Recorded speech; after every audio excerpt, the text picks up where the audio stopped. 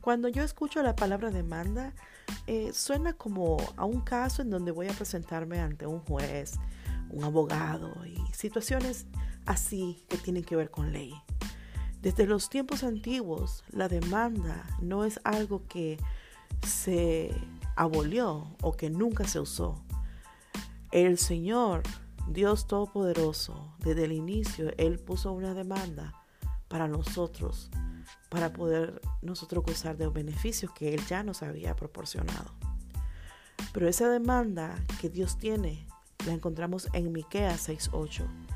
Y dice así: Él te ha declarado, oh hombre, lo que es bueno. ¿Y qué es lo que demanda el Señor de ti?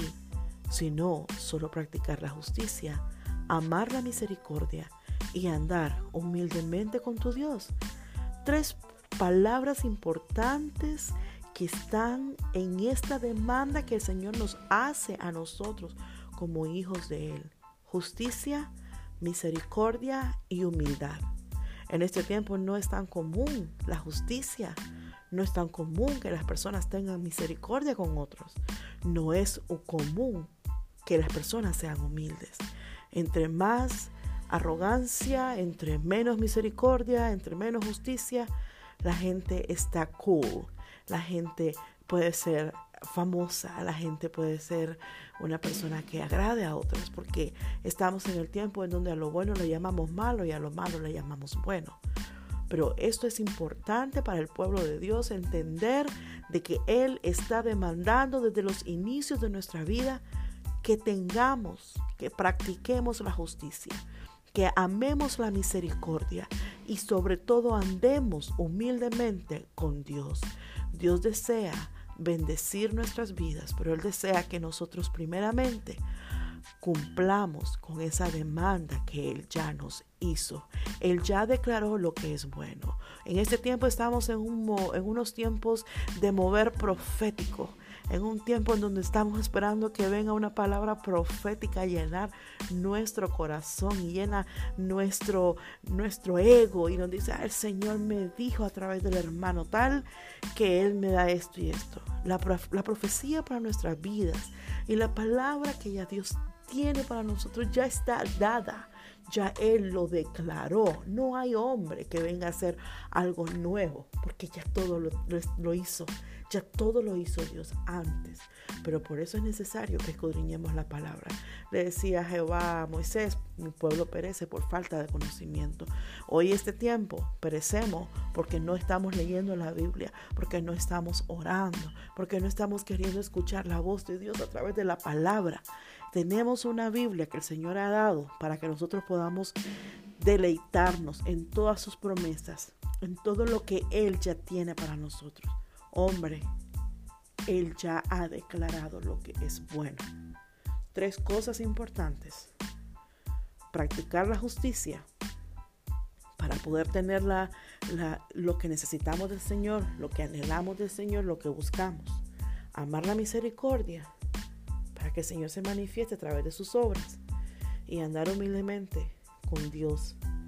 Nada de soberbia, nada de yo soy mejor que otros. El Señor me usa a mí de una manera mejor que a la otra persona. Es que los dones que Dios me dio a mí son únicos.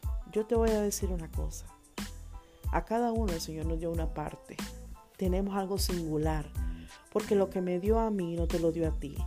Pero todo lo que está funcionando y todo lo que se está moviendo en el ambiente cristiano, en el ambiente de gente que dice que ama a Dios, personas han sido dotadas desde antes de la fundación del mundo. Ya Dios había pensado cuál era la porción que esa persona iba a necesitar.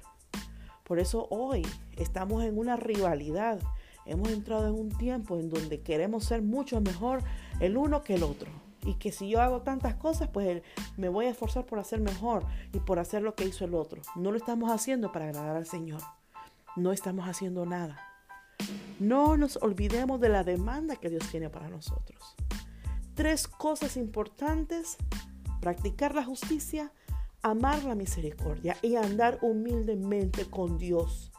Yo he declarado por la palabra que Jehová es mi Dios, pero Él ya lo había declarado desde antes. Él es el Dios, Él es el principio, Él es el fin, Él es el alfa y Él es la omega.